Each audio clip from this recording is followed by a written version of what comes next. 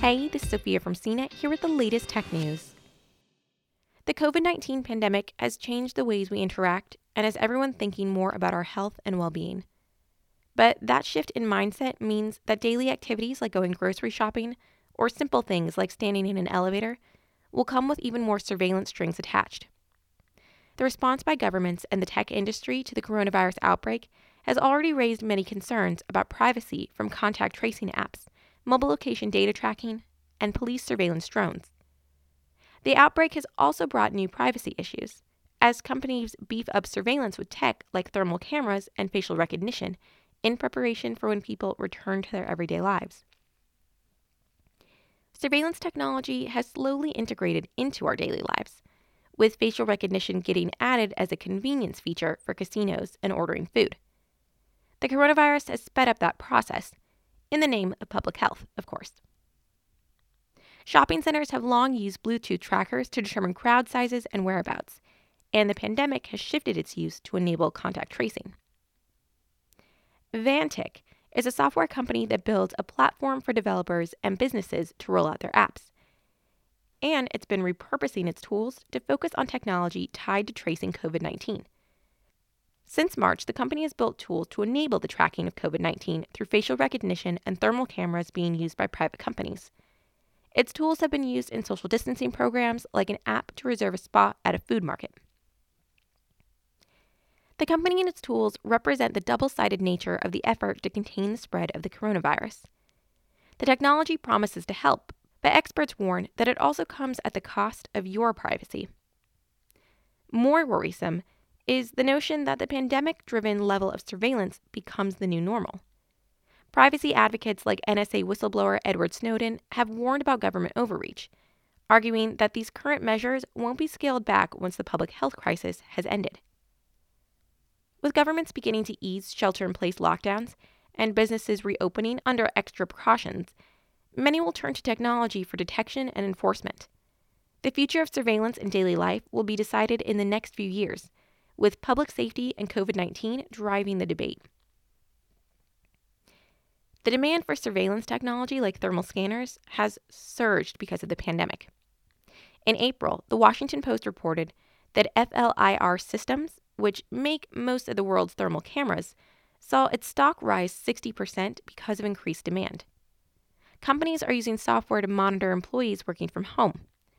Students are also being watched remotely through exam monitoring software, despite privacy concerns about the practice.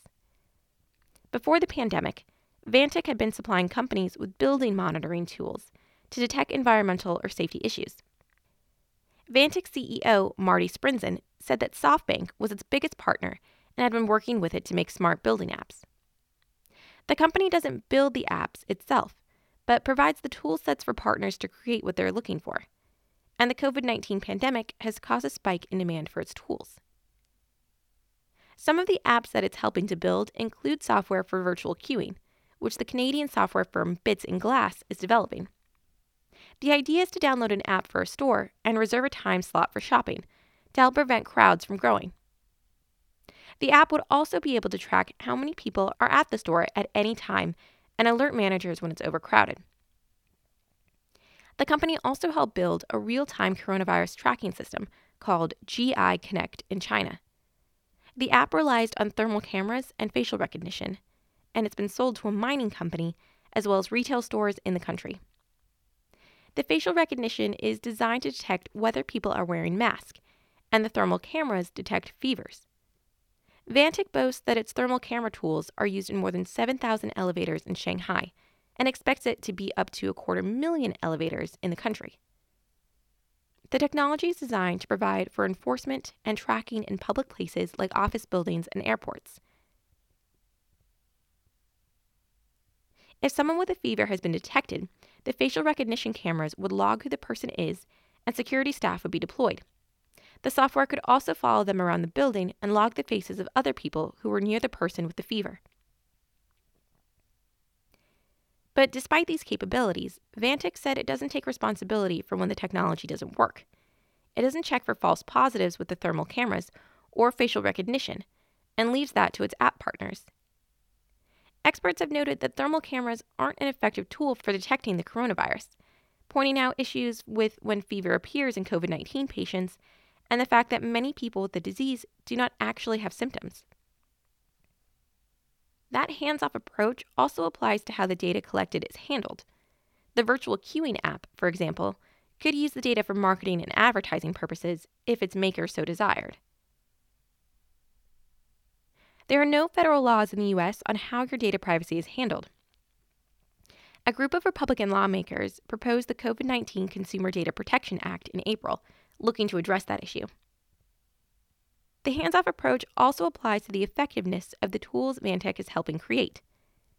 The company doesn't know if its tools are actually saving lives, and Sprinzen noted in a follow-up email without any proof that while the company doesn't track the data processed from its tools, it stands to reason that technology is in fact saving lives in this situation.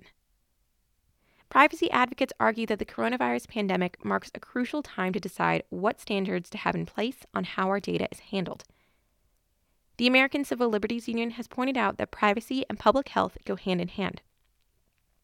If people don't trust the technology to protect their data, they won't use it. For more of the latest tech news, visit cnet.com.